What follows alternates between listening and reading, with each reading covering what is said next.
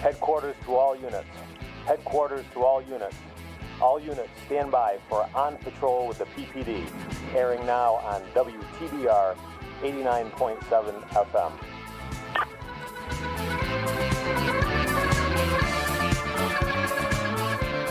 Good morning. Thank you for tuning in to another new episode of On Patrol with the PPD here on WTBR 89.7 FM, Pittsfield Community Radio, simulcast on Pittsfield Community Television.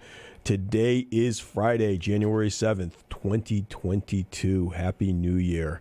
And we are back in studio to start the year off right with another new episode. My name is Mike Wynn. I am one of the co-hosts, co-producers of this purportedly weekly radio program.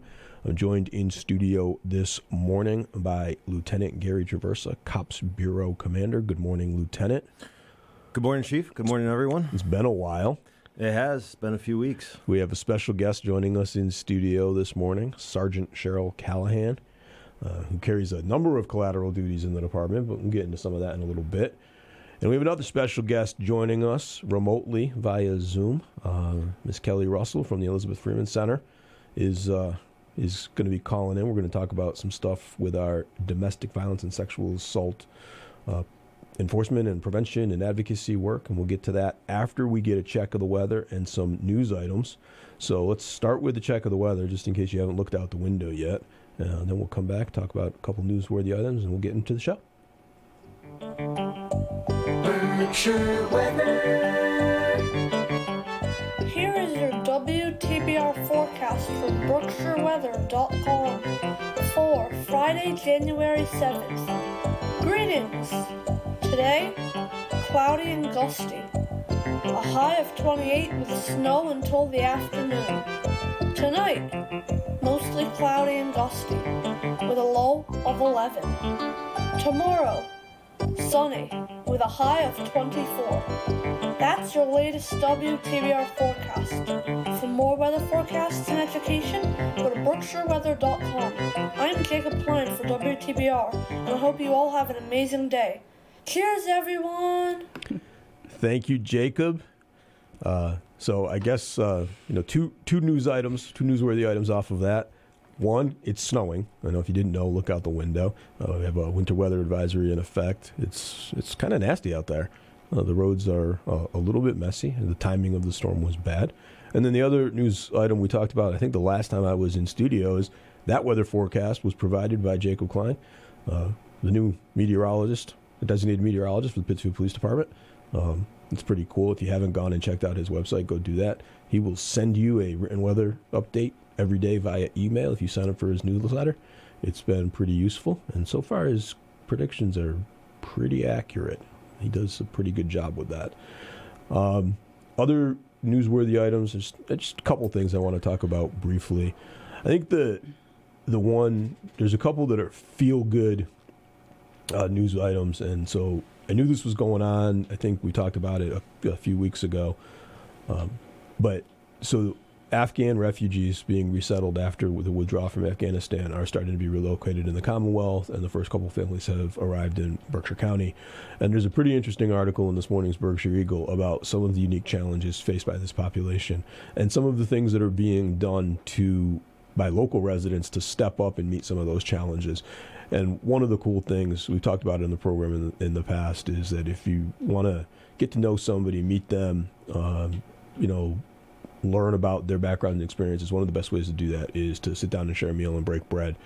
And so the refugees are arriving in Berkshire County, and we're not necessarily well poised with food choices that are halal, but people are making moves to adjust that. And so part of our local Muslim community who's already operating a restaurant on Melville Street, and I actually dined with them when I was on leave. I did a little DoorDash from there. It was delicious, Sol Mediterranean. But they're going to open a halal market to meet the needs of these arriving refugees. So kudos to those entrepreneurs and those business owners who are seeing both a need and an opportunity and stepping up to fill that gap. The other newsworthy item, I saw this on social media the other day, and I missed the story, but there is a little blurb on it in the Eagle. I got to find it here. I had never heard of this organization before. Bear with me for a second here. So we all know that with the chip shortage in the world right now, that new cars are incredibly expensive and difficult to get, and used car prices have gone up. All right, I can't find the article. You can. Oh, wait a minute. There it is. So a local resident has given a car. I want to give credit to the organization by Good News Garage. She was entered into this program, and so she couldn't find to purchase a used car, but she was eligible to participate in this giveaway. So LaDoria Green of Pittsfield was awarded a 2005 Subaru Legacy by the Good News Garage. That's just a pretty good feel-good story.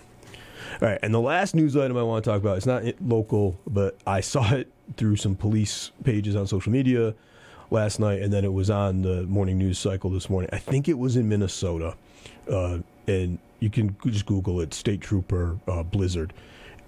So a state trooper is returning to his car after helping a motorist, and there's no audio, but you can see the frustration because his cruiser is pulled over on the edge of the median to the left of the interstate.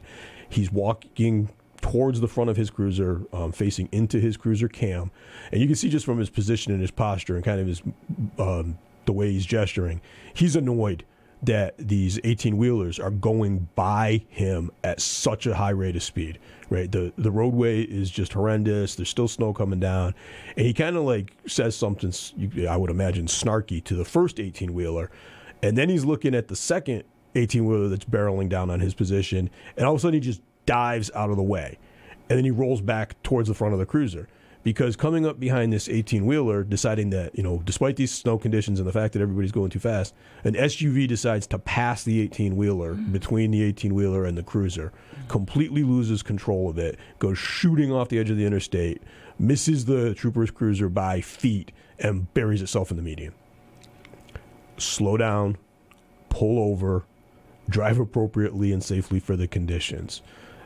Yes, you're in a hurry. You have somewhere to be. You're not going to get there if you bury your car in the median. Just slow down. We have to do this reminder every year. We'll have to bring Sergeant Madalena back in yet again and talk about winter weather driving. But it's just not worth it. Slow down. You're not going to get there at all if you have an accident. Fortunately, the trooper is fine. The driver of the car did not sustain any injuries, but that could have been horrible. So slow down, pull over. All right. Good morning, all. Good morning. Good morning. Happy New Year. Happy New Year. Lieutenant, we were talking about it before we came on air. I feel like I haven't been in studio in a month. I know it's been a few weeks. I know it's not quite a month, but it feels like a long time. I took a little time off for the holidays. Left the Wednesday before Christmas and didn't come back until the Monday after New Year's. It's a good time to recharge. Well, I try to take that leave block every year, but I also try not to do a delegation of authority to a captain to ruin their holidays. So normally I take the leave block, but I end up coming in and doing some stuff or taking some call-ins during that time. In the entire, it's not quite 2 weeks, I did 90 minutes worth of police work.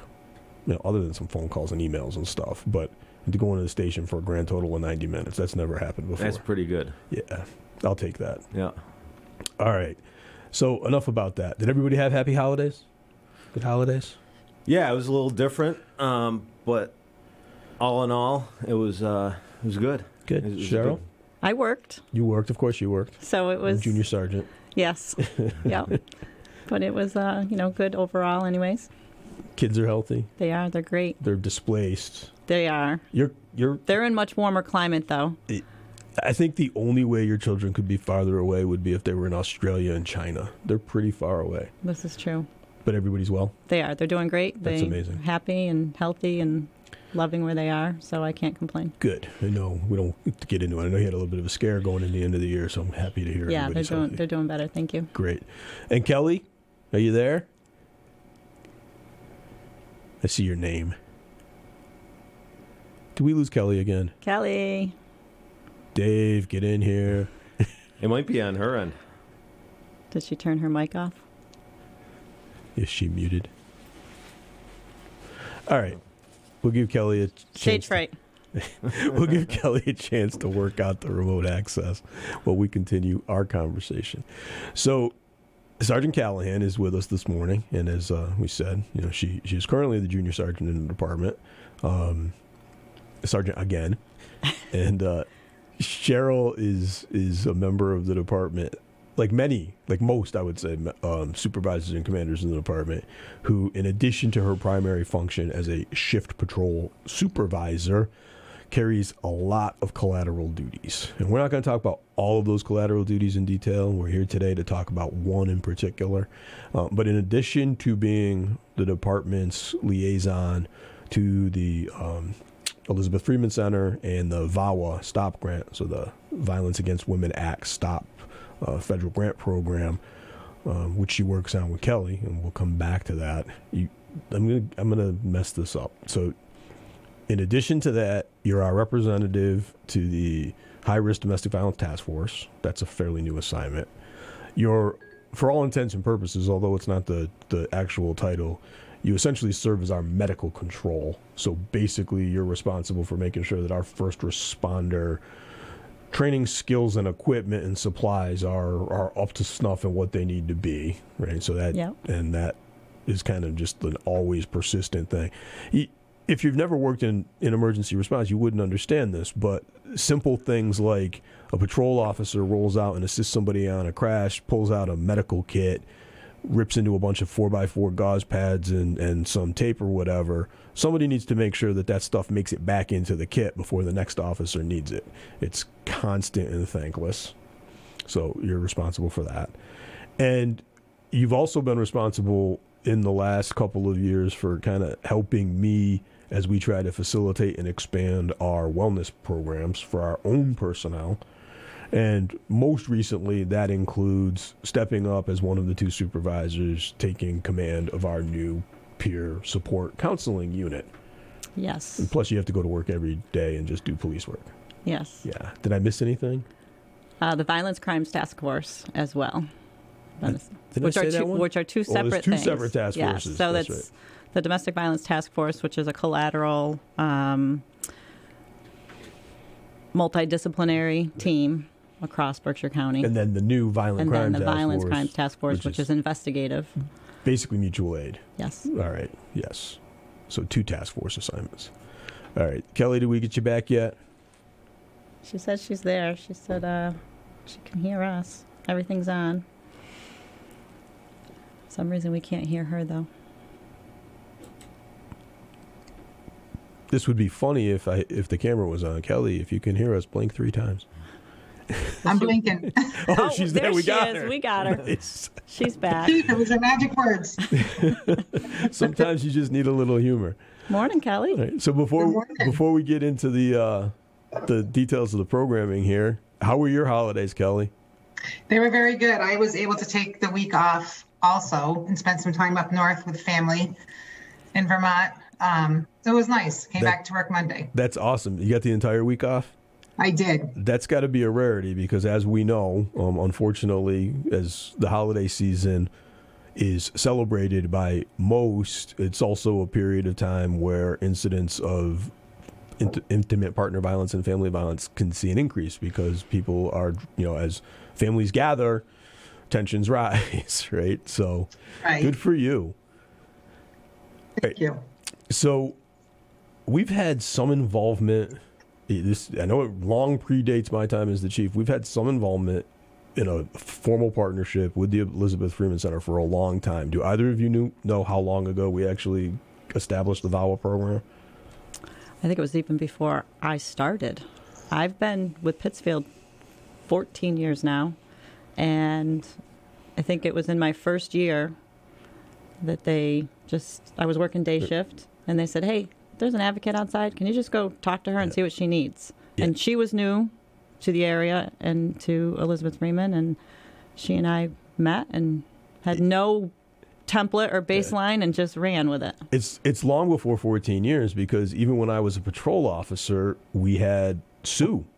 Right? Yes. The extent of the collaboration and cooperation wasn't anywhere near is what it is today. But basically, we had VAWA domestic violence advocate on call, even when I was a patrol officer on midnights, where we could call them and they would come in and do the paperwork for us on a restraining order, so we could then get back into operations. So it's got to be all of 20. That was 27 years ago that I was patrol officer. So it's got to be all of 25 years. Yeah, it's got to be at least that. Yeah. And so the Violence Against Women Act STOP grant program funds this partnership and this collaboration.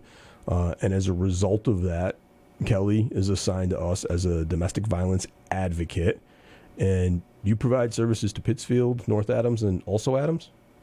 Yeah, so I have an office in both the Pittsfield and Adams Police Departments. Okay. And I act as liaison between the Elizabeth Freeman Center and the police departments. Yeah. Oftentimes, if there's something going on with a client that another advocate is working with, they can call me and I can reach out to the PD or reach out to the client and kind of collaborate what the next steps are as far as her case goes. And so we've talked about it in the past, and we've had Janice on recently, but the Elizabeth Freeman Center is historically is like the Women's Services Center and Rape Crisis Center. That was kind of the overall title, but it's evolved. It's essentially our domestic violence and sexual assault resource center. It's got a much broader mission than it did even when I started.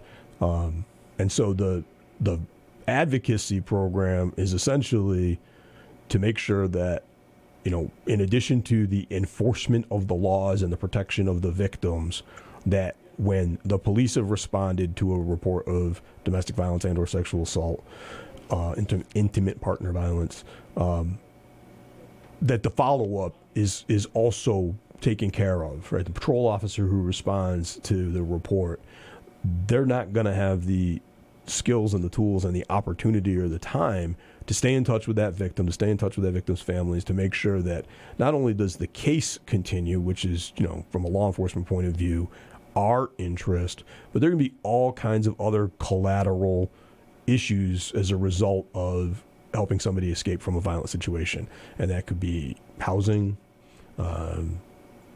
food insecurity, you know, all kinds of transportation through the Haven program, locations for their pets. So you are both far more expert at this than I could ever hope to be. So I'm just going to stop and let you talk about the work you do and the programs that you're involved in and how you continue to assist victims and families. So my role with Cheryl is it's big, but what we do is we meet 3, sometimes 4 days a week. Cheryl runs all the domestic and or some sexual violence police reports, gives them to me, and I outreach the victims and survivors in all of those cases. And then I just kind of send them to different services. I see people short term, kind of stabilize the situation. And when they're more stable, then I will pass them to an ongoing counselor for regular counseling. And so when you talk about the resources that are available or making a referral, what is the scope of that? What does that include? I'm sure there's some issues around just counseling about the relationship, but there's other resources and referrals that people may need in the short term, and then as they extricate themselves from these situations that continue. Yeah, so depending on what's going on, you know, exactly what their case is, we will work. We have safe plan advocates, so we'll work with them through district or probate court to get a restraining order if that's necessary. Connect them to the DA's office. They'll get assigned a victim witness advocate. And just all around wraparound services for people that are affected by domestic and sexual violence. And Cheryl, what's your day-to-day role in the VAWA Stop program? So as Kelly said, I basically run all reports and see what's connected to anything that's domestic violence or sexual assault related. And I run them. I'll reach out to her. We meet a couple times a week and go over the cases. Sometimes there's not something criminal that we can deal with, but it's something that patrol might respond to numerous times. And so we're seeing the pattern. There's a pattern of domestic abuse, even if it's not physical. So there's some controlling tendencies that we'll see, or there's some financial control that we're seeing, and so this person can't leave, or there's children involved. And so sometimes I'll just reach out and say, I have a situation, I have a person or a family, can you outreach her and just talk to her? Sometimes people don't want to talk to us and tell us what's actually going on. And so Patrol does a great job at building relationships with our community and these people until they're comfortable enough to talk to us. And Kelly's been an integral part of that because, we explain who she is and what she does. And sometimes they start with her first, and then they get comfortable with her, and then she brings them back to us, and where they get the strength and courage to then move forward.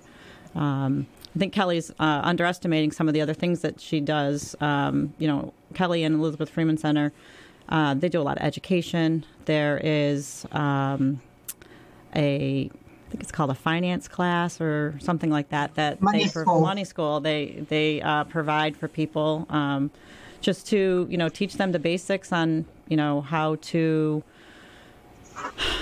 Kelly can talk a little bit more about that, but they go through this school, and a lot of times they've never had to take care of their own finances, their own money, because somebody else has been doing that for them. Yeah. So I want to. You said two things that I want to really parse, at least before we go to the break, and maybe Kelly can help me with this.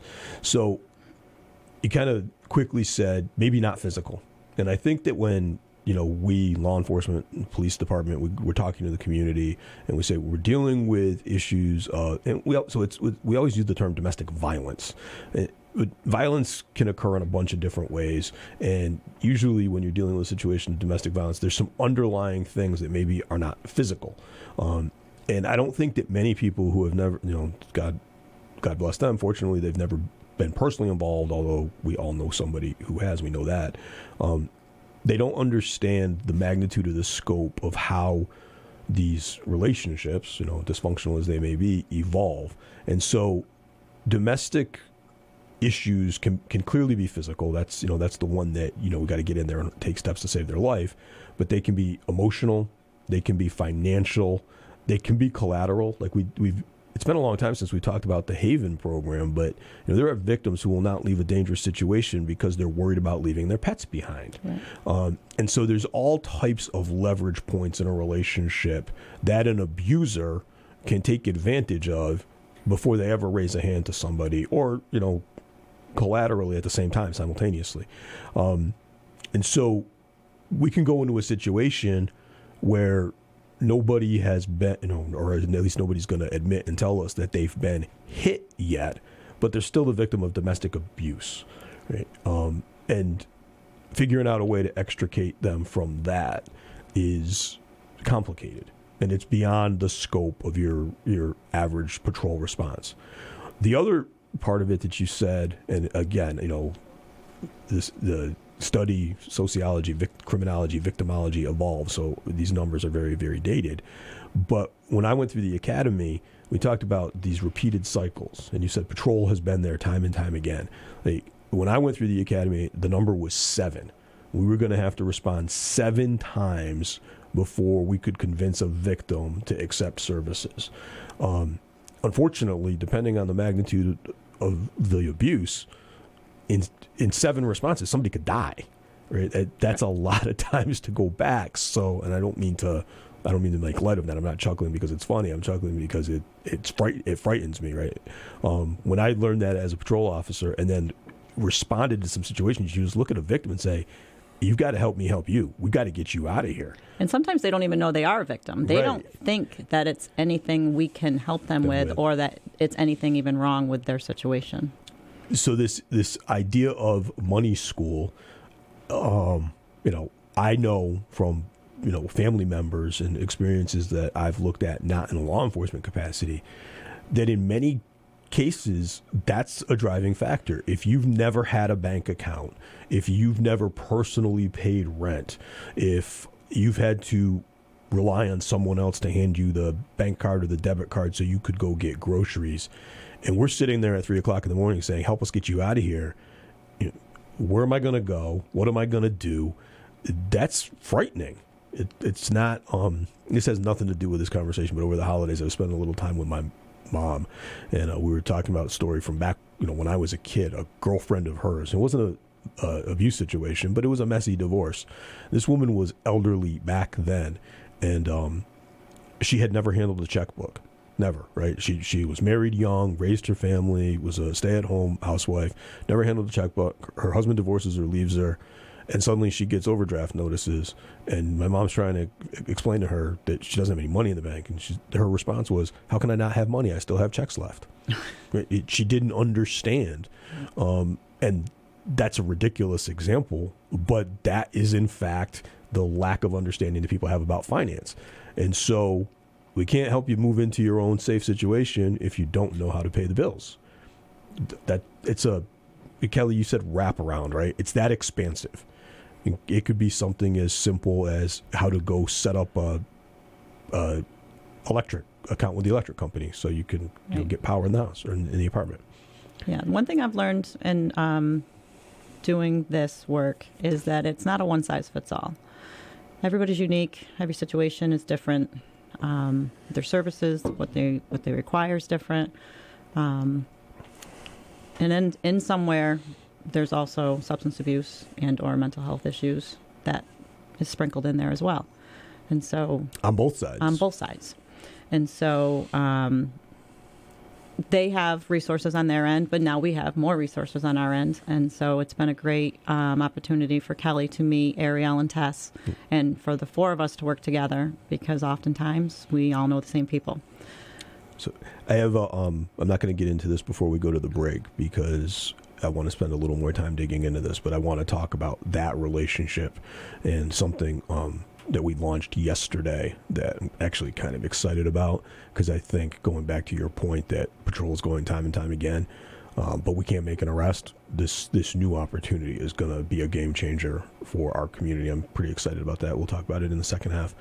I just had this thought. So the lieutenant just showed me a text message. That was from Sergeant Gray, right? Yep. So he got a text message from Sergeant Gray, who's listening to the program on his way home from his midnight shift, and he wanted to let us know that he and his partner back in the day, now Captain Grady, they were assigned as liaisons to the EFC in 94 and 95. And they got out of the academy in 94 and 95. So I'm guessing that at the time it was like, nobody else wants this assignment. You're the junior guys. Here you go. But I actually remember when I got out of the academy that those were my go-tos when I went to the midnight shift. And so this is something you learn in the academy. You gain some experience with it. But I never worked in this area. That my involvement in it in any capacity didn't become permanent until I became the chief, and then I had to administer the grants and work with Janice. But so my background, and the lieutenant and I have talked about this, is in tactical and negotiations, how to resolve crisis situations. And one of the things you learn about as a tactical officer is this idea that in a dynamic hostage taking, depending on how long it goes, hostages can experience what we call Stockholm syndrome. They start to identify with their captors because they're relying on their captors for food, for safety, for comfort. And the name Stockholm Syndrome actually is named for a bank robbery in Stockholm, where by the time the police could resolve it, the hostages were defending the hostage takers. And after they were liberated, a couple of them actually ended up marrying their hostage takers. It's a weird psychological dynamic. And when I hear our officers and our staff talk about long-term domestic abuse situations, that's what I think of. That you're completely relying on somebody for all of your basic life needs, and you'll let them do pretty much anything because you can't see how you're going to get your security needs, your safety needs, and your self-actualization needs without that person. Yeah, that's true. And one of the things that I've learned is, we learned about it in the academy, but there's so much more that you just don't know about. It's not something you can learn in a classroom. No. You learn the basics. Yeah. You learn the elements. You learn, what we can do and when we can do it. But once we started to dive into this and Kelly and I started to work, it's a snowball effect almost when you can get into it. And you don't even recognize the signs when you're fresh out of the academy. And so my goal now that I'm a little bit more of a senior officer, is for new guys that are coming in to kind of advise them and show them to recognize something that you're just not going to recognize right away. You and I spend a lot of time talking about our officers' resiliency and mental health, and one of the things we talk about is you've got these calls that they just stick with you, right? And there's no predictability to what it may be. For some people, it may be a violent crime. For some people, it may be a car crash. For some people, it may be a crime scene. For me, one of them is the first nasty, violent domestic. I worked as a patrol officer and had to get a restraining order by myself. And it's been 25 years. And I can't shake the image of sitting across the kitchen table from that one. Like, I drive by the house all the time on my way to and from the gym, and I can't get it out of my head because despite everything she had told me just happened, she did not want to leave. And I couldn't leave her there. I know the history or what happened after that. If we hadn't gotten her out of there, she would have been killed. There's no question. And so, that flashback pops in my head all the time. All right, it's time to get a station identification check and another check of the weather, and then we'll come back and continue this conversation, and I'll share yesterday's story with you because I think you're going to find this pretty cool. All right. Berkshire weather. Here is your WTBR forecast from BerkshireWeather.com for Friday, January 7th. Greetings! Today, cloudy and gusty. A high of 28 with snow until the afternoon. Tonight, mostly cloudy and gusty with a low of 11. Tomorrow, sunny with a high of 24. That's your latest WTBR forecast. For more weather forecasts and education, go to BerkshireWeather.com. I'm Jacob Klein for WTBR, and I hope you all have an amazing day. Cheers, everyone! Support for WTBR comes from Shire Brewhouse at the Stationery Factory in Dalton, offering music bingo on Tuesdays, trivia on Wednesdays, live comedy or music on Thursdays, and karaoke on Fridays. Find their menu online at shire.beer, located at 19 Flansburgh Ave in Dalton. Missed an episode of your favorite show? Have no fear, because we have podcasts. Type in WTBRFM.com/podcast on your favorite browser and search for your favorite show. It's that simple. Support for WTBR comes from Greylock Federal Credit Union, proud to support high school arts and sports programs to help our community thrive. Greylock Federal, with locations throughout the Berkshires and online at greylock.org. And from BeFair. BeFair is one of the largest premier human service agencies in Berkshire County. If you're looking for services for a loved one or are interested in caring for the people we support, visit befair.org today for available opportunities. Support for WTBR comes from Berkshire Community College. BCC provides access to higher education to everyone in Berkshire County and beyond, offering more than 50 high-quality programs, small class sizes, and an affordable education to help their students of all ages achieve their dreams. At BCC, their middle name is Community. And from County Ambulance, providing quality, professional, efficient medical care and medical transportation services to the citizens of Berkshire County. Online at countyamb.com. Good morning. Welcome back. Thank you for tuning in to another new episode of On Patrol with the PPD here on WTBR FM 89.7. I'm all over the place. That's it. I got emails coming in on the phone. My watch is sending me messages. I'm looking at the sign over your head. We're on WTBR and PCTV. Enough said. Welcome back.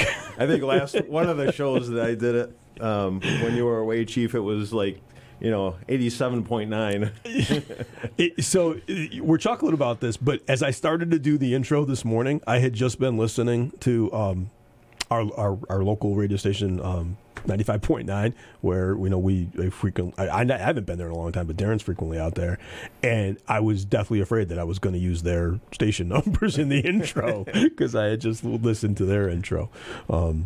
We've been trying since we started this program to get Marjo and Slater to do a remote from here so that they'll be on our show, because they always call us and ask us to be on their show, right? Fair's fair. I'm throwing this out there. Slater, Marjo's on vacation right now, but when she comes back to the gym, I'm going to get her on that. Slater, Marjo, you got to do a remote from out here, and we'll talk to you about what it's like to actually know what you're doing when you're producing a radio show. Hey. Help.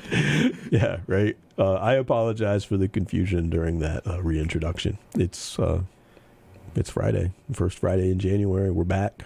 I'm trying to make this thing work.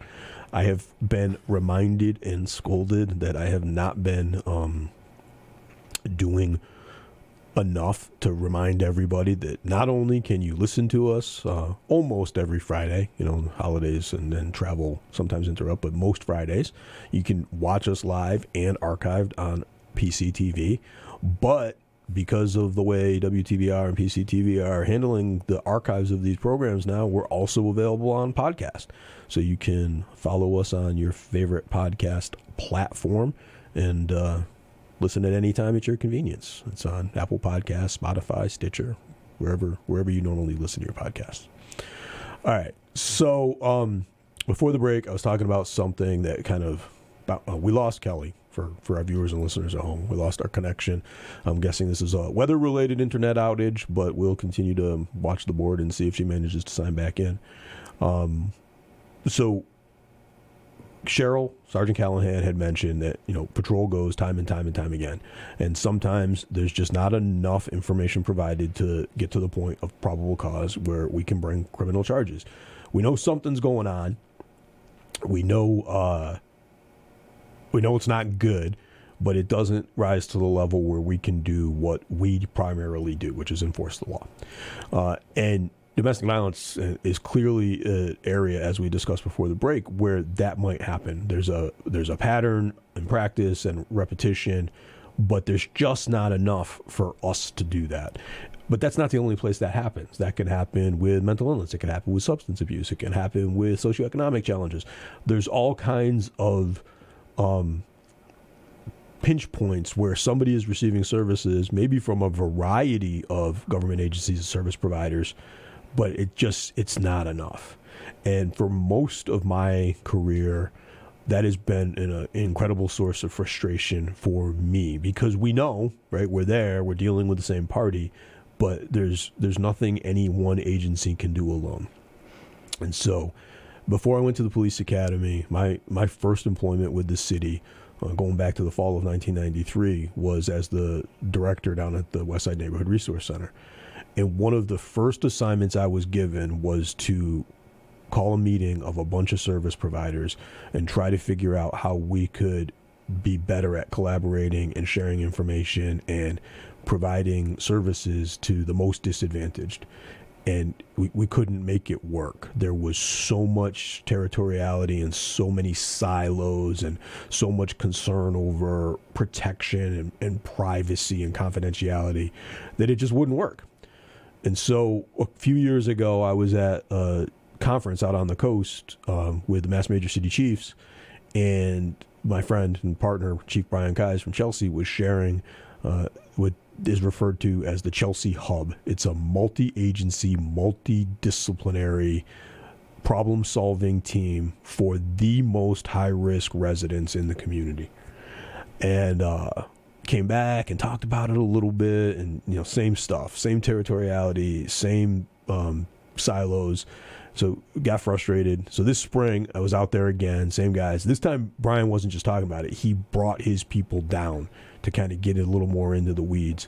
And so after I talked to Captain Batchelor and his partner Dan Cortez, I pulled them aside and said, you got to tell me, how did you get around this issue of jealousy and jurisdictional issues and privacy concerns? And so they gave me the blueprint and the law.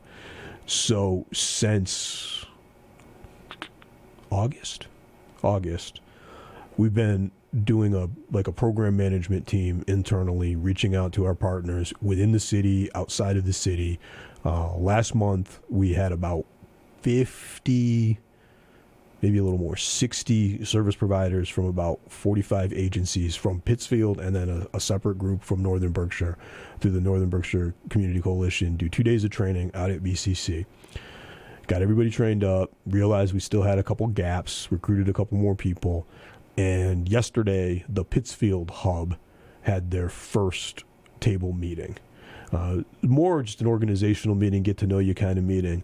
But coming into the week, our co-responders had identified that they had at least 2 clients out there in the community that were going to rise to the level of highly at risk.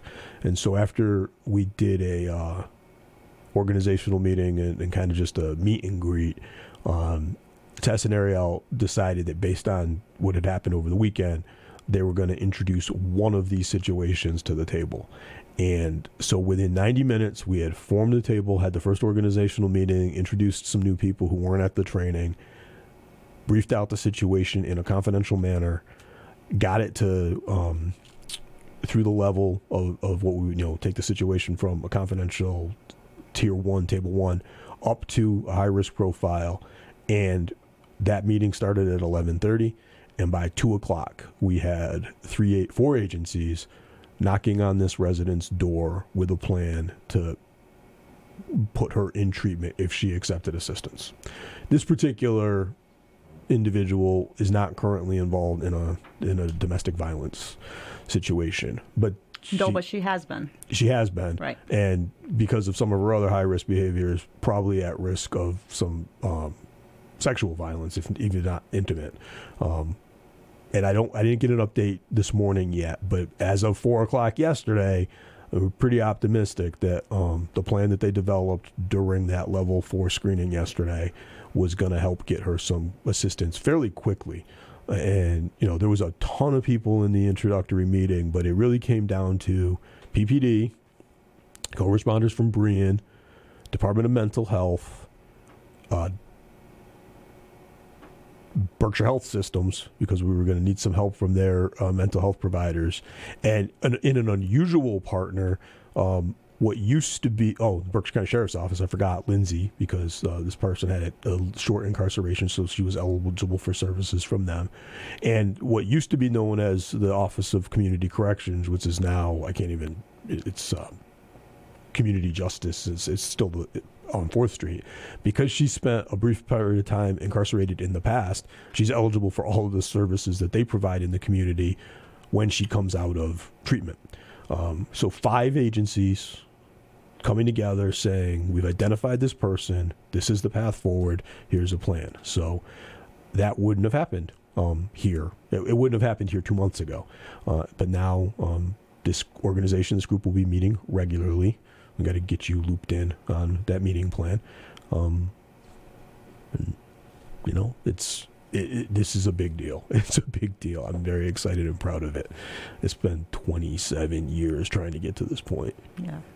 So you had all like a large meeting with all these organizations, and only 3 or 4 were involved in that case. But my understanding is that everybody listens to see what that agency can do. So, right. So in that case, maybe it's 3 or 4, but another case it would be, could be another number and another combination of agencies. Right. So what happens, without getting into a ton of detail about it, what happens is all of the table participants come together on the schedule. For us to start, it's going to be every 2 weeks. And once they, get through their administrative business, situations, we don't call them cases, situations are introduced, and they're introduced anonymously. So you might get a situation that says, okay, we've got a male, 20 to 30, mental illness, substance abuse, homeless, they give the risk profile. And then they have a brief conversation to reach consensus. Does this rise to the level that we should elevate it to a further conversation? If everybody, reaches consensus, then that without any detail, you just say name, date of birth. How many of you are familiar with this or have worked with this person in the past? All the agencies that say, okay, yep, we've got them. They've been on our caseload. They're currently on our caseload. We have a plan. They then convene a smaller group meeting. Then the details of the current risk are shared among those providers. And then after that second kind of batch, they say, okay, who should take the lead? We introduce this. Who do you need to help you? Pick 3 or 4 more partners, get it down to a small team. They plan an not immediate, but, within 48-hour intervention, go stage the intervention, and then they're required to report back to the big group so a higher degree of accountability. But we started meeting at 11:30. We were breaking up from that meeting by 12:40, and they were in the field going to the client's house at 2. So, and then, the next meeting would be a different situation. It'll be a completely different team that's assembled to go do the intervention. But they're committed to doing the intervention shortly after the conclusion of the meeting, and they're obligated to report back on their efforts by the next meeting. It's pretty cool. Yeah. Yeah, I talked to Ariel a little bit about it yesterday. Yeah, she was very excited. She was excited to come back and report. Yeah. So I'm excited to talk more about this program and introduce it more, because the idea is that the scenarios, the situations, the referrals should come from a wide swath of representation in the agencies. But the reality is, we know there are people in the community that are not just underserved, they're not being served at all. So as this possibility becomes more and more known, I think we're going to get situations from the community. So, yeah. All right. So stand by for more on the Pittsfield Hub, brand new for 2022. All right. You look like you got something on your mind, Lieutenant. No, I was just, I was just thinking aloud, thinking quietly how police operations have changed and evolved. So I'll, in the interest of full disclosure, I'll tell you, when I first heard about the Chelsea Hub, I looked at Brian and Dave and I'm like, why are you guys running this? This is not police work. This is not law enforcement. And they're like, no, it's really not, but we're kind of out there. We're on the front end. We deal with the people the most frequently. And in their community, their community looked to them for the leadership, right? They're not doing the work. The participants at the table are doing the work, but they were looking at the PD to kind of just like keep the momentum going. And so when I first introduced this in Pittsfield with that knowledge, with that background, I was like, it doesn't have to be us. It doesn't, I don't care that I'm sharing this information with you. It doesn't have to be us. This doesn't have to be a PD driven thing. And I just, this isn't a criticism. I honestly expected, because of the relationship I have with some of my community partners and colleagues, I honestly expected to be like, yeah, you're right. We'll take it. And then we would just take a step back and be a participant at the table. That hasn't happened. And then even during yesterday's meeting, I was like, anybody else wants to take the lead on this? You do you. We'll be happy to support you. Nope. It's not police. It's not law enforcement work, but it is peace officer work. And so, if that's what our community wants, they want us to take the lead, we'll take the lead. All right. So, Cheryl, what else related to the EFC in particular and the VAWA Stop program, what else do you think our viewers and listeners should know? I think it's great for them to know that it's available to them, that people like Kelly and I and our department are available to them, to even just talk to let them tell us their story, give us their background. And because sometimes, as we mentioned before, they don't even realize or think that they're a victim of anything. They think it's normal, or even if they know that it's not right, or they've come to that conclusion themselves, they don't know where to go or how to do this. Or, there's still shame, there's still questions, there's still all of that in every facet of what we do for people. And so, we're here. I want people to know that we're here for them. And it is great because I get a lot of phone calls from people who say, hey, can you reach out to so-and-so? She's having an issue with a family member and she just doesn't know what to do. Or, hey, can you call this person? Or even patrolmen have come to me and said, I was on a call last night and something didn't sit right. This didn't feel right to me, but I didn't see anything more. What else can I do? Or what else am I missing? Or, it's great to have just the communication and the conversation with people to explain to them that maybe what they're seeing is normal. Sometimes a behavior of somebody, it's not like what we see on TV, right? Right. Police work on TV is not what we see in the real world. and what our victims look like, they don't look the same on TV. And so sometimes people react in a different way. Trauma response is another, I don't want to say catchphrase, but it's a new term that's out there on what we see. Trauma-informed. And trauma-informed training. Yeah. And so sometimes me explaining to somebody that's a trauma response to something that happened to that person, and they're just learning that now because it's not something that they ever saw or thought that they would see. Somebody laughing after being sexually assaulted. Yeah. That to a normal person may seem odd, but it's actually something that happens. It's just how our brain pre-programmed, no thought intended. It's how your body bleeds off emotion. Right. Yeah. So a couple things based on what you just said that I think, as we wrap up, are kind of important. They may not know they're a victim, right? So some of this stuff is generational. If that's how you grew up, you don't know anything different, and unfortunately you seek out what you know, and so it gets replicated. To tie it into our news story, cultural, right? Unfortunately, we've spent more and more time over the duration of my career dealing with people who have relocated to the United States that where they came from, this wouldn't be unusual or a crime. Trying to explain that to them.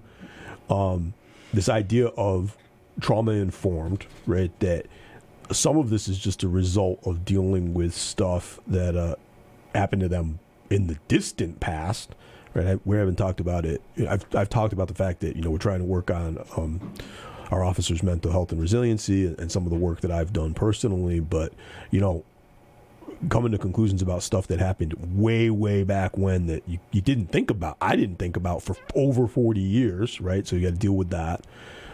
There's just so many elements and so many facets. And then you get to in educating and informing our officers, because when somebody has recently gone through a crisis or a trauma, the way they behave is not what we're conditioned to expect. Right. And I have this really good example that I tell new patrolmen, or anybody out in the listening audience. If you've been in the military or you've been through an academy setting, you learn really quick what to do so that the drill instructor or your DI does not come hounding you, right? Everybody wants to be the gray person. Do we really learn quick what not to do? And so it's very similar. You just learn in the academy to toe the line, not ask any questions, not move forward. You just do so that they're not in your face. Right. It's similar. It's very similar. It's much more traumatizing, but it's very similar in domestic violence situations, or just a domestic, even if it's not violent, it's the threat, it's the fear. And somebody in that position learns very quickly, the eggshells, what to do and what not to do to get through the day. And that's a great kind of parallel and comparison, because for our personnel, for law enforcement personnel, or emergency services personnel who, God bless them, have never been through anything like this, they may not recognize it. They may not draw a comparison. So there's something to look at. But if you're not in emergency services and good for you, you've never been through this, it may not make sense to you that you see this in your neighbor, but it can't be that because they're making light of it. Or, they're laughing about it, and you feel like something's wrong, but it can't be what you think it is because they would have said something. They would have left. No, trauma responses are not what you expect them to be.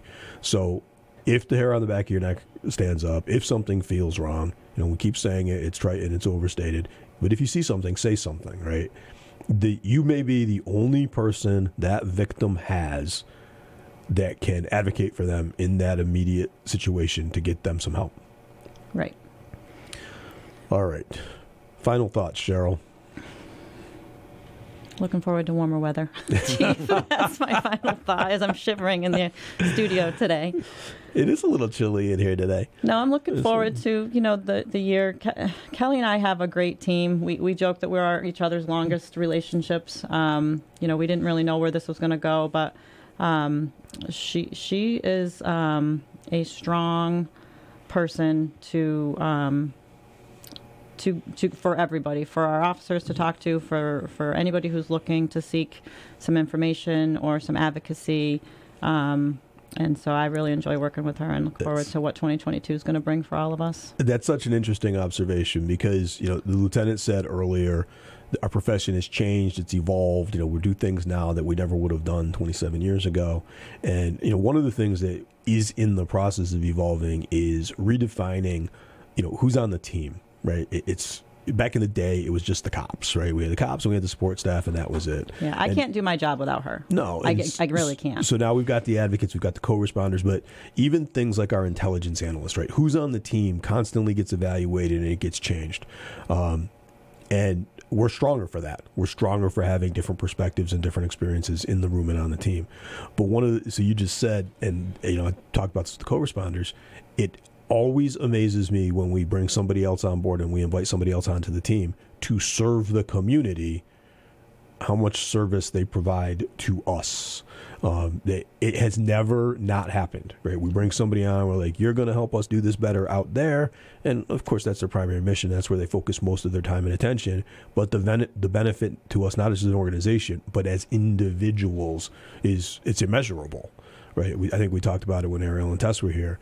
It's not uncommon for me to walk into, their old workspace or their new workspace and see them sitting there, counseling a cop. And we're better off for that. All right. How much time we got, Lieutenant? We have, like 3.5 minutes. And 3.5 minutes. In that time, Chief, I just want to jump on civil service test real quick here. It's a little bit different in that civil service unit of the Human Resources Division of the state has scheduled a municipal police officer test to be held in March. Usually it's every other year, but they announced in late November that they were going to schedule one for March 2022. And what they're doing is they're going to merge the results of this test in 2022 with the current list. So I don't know if this is going to be what they're going to be doing going forward and offering a test every year.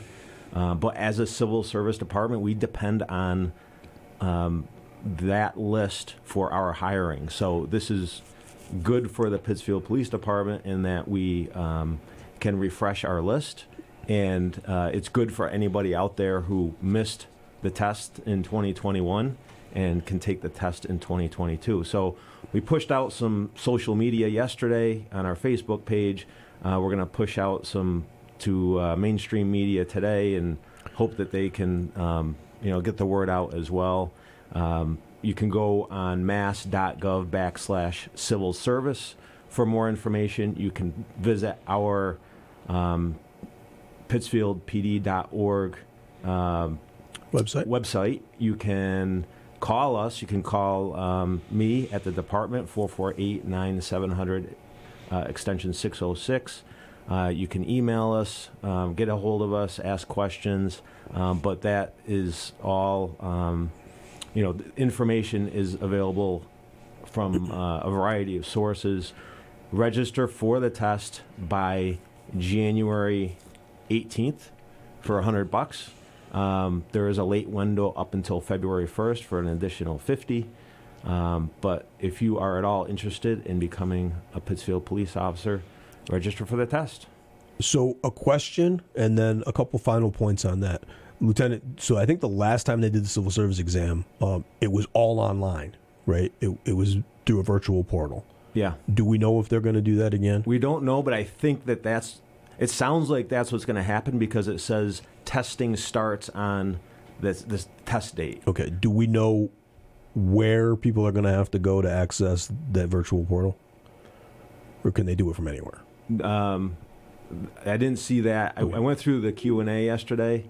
I didn't see that. I think a lot of this information is going to come out as people register.